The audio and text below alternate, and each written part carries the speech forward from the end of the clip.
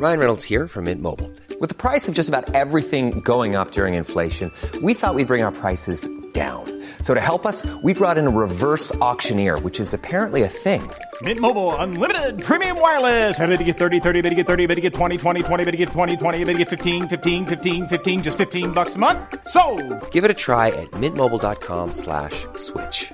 $45 up front for 3 months plus taxes and fees. Promo rate for new customers for limited time. Unlimited more than 40 gigabytes per month. Slows full terms at mintmobile.com. Unauthorized fishing. Dear PAO, my husband's only source of income or livelihood is fishing.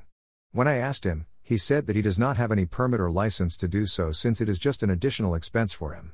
Is he allowed to engage in fishing activities without obtaining a license or permit first? Len.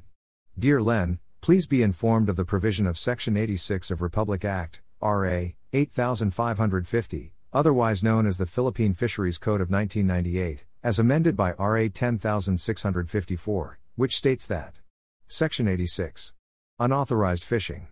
A. It shall be unlawful for any person to capture or gather or to cause the capture or gathering of fish, fry or fingerlings of any fishery species or fishery products without license or permit from the Department or LGU.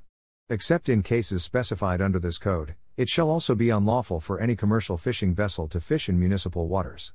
The discovery of any person in possession of a fishing gear or operating a fishing vessel in a fishing area where he has no license or permit shall constitute, and, prima facie presumption that the person is engaged in unauthorized fishing, provided, that fishing for daily food sustenance or for leisure which is not for commercial, occupation or livelihood purposes may be allowed.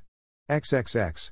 Based on the above stated law, it is required that a permit or license be obtained first from the Department of Agriculture or the concerned local government unit before any person may be allowed to engage in the livelihood of fishing. Absent such a permit, it is considered unlawful for any person to capture, gather, or cause the capture or gathering of fish, fry, or fingerlings of any fishery species or fishery products. Thus, in the scenario that you mentioned, securing the required permit or license is necessary in order to authorize your husband to make use of fishing as his source of income or for livelihood purposes. Note that in the event that it is proven that a person violated the provisions of the aforementioned law, the penalty provided under the same law may be applied. We hope that we were able to answer your queries. Please be reminded that this advice is based solely on the facts you have narrated and our appreciation of the same. Our opinion may vary when other facts are changed or elaborated on. Editor's note: Dear PAO is a daily column of the Public Attorney's Office. Questions for Chief Acosta may be sent to dearpao@manilatimes.net.